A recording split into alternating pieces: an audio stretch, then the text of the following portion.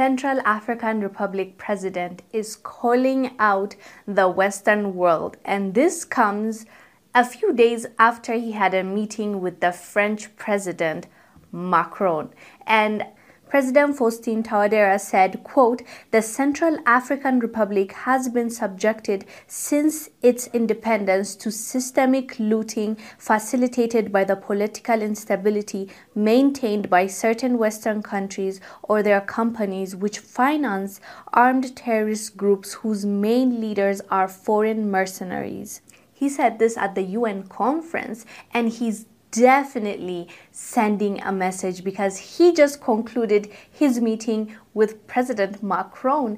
And I gotta say, our African leaders are getting bold and bold each day. Back in the days, it was like 2 or 3 leaders that will speak up, and you know what happened to them when they spoke out, unfortunately. But these days, I guess they understand if they don't stand up, the mistreatment will continue. Whatever the case may be, they have really stepped up their game, and we love to see it. Obviously, they're not perfect, and there's so much that needs to be done, and so many things that need to be fixed. But it's a start, you know, calling out evil, saying no to nonsensical deals. It starts from there, and then maybe we can go ahead and actually do the right thing, the things that will change and impact the lives of our people.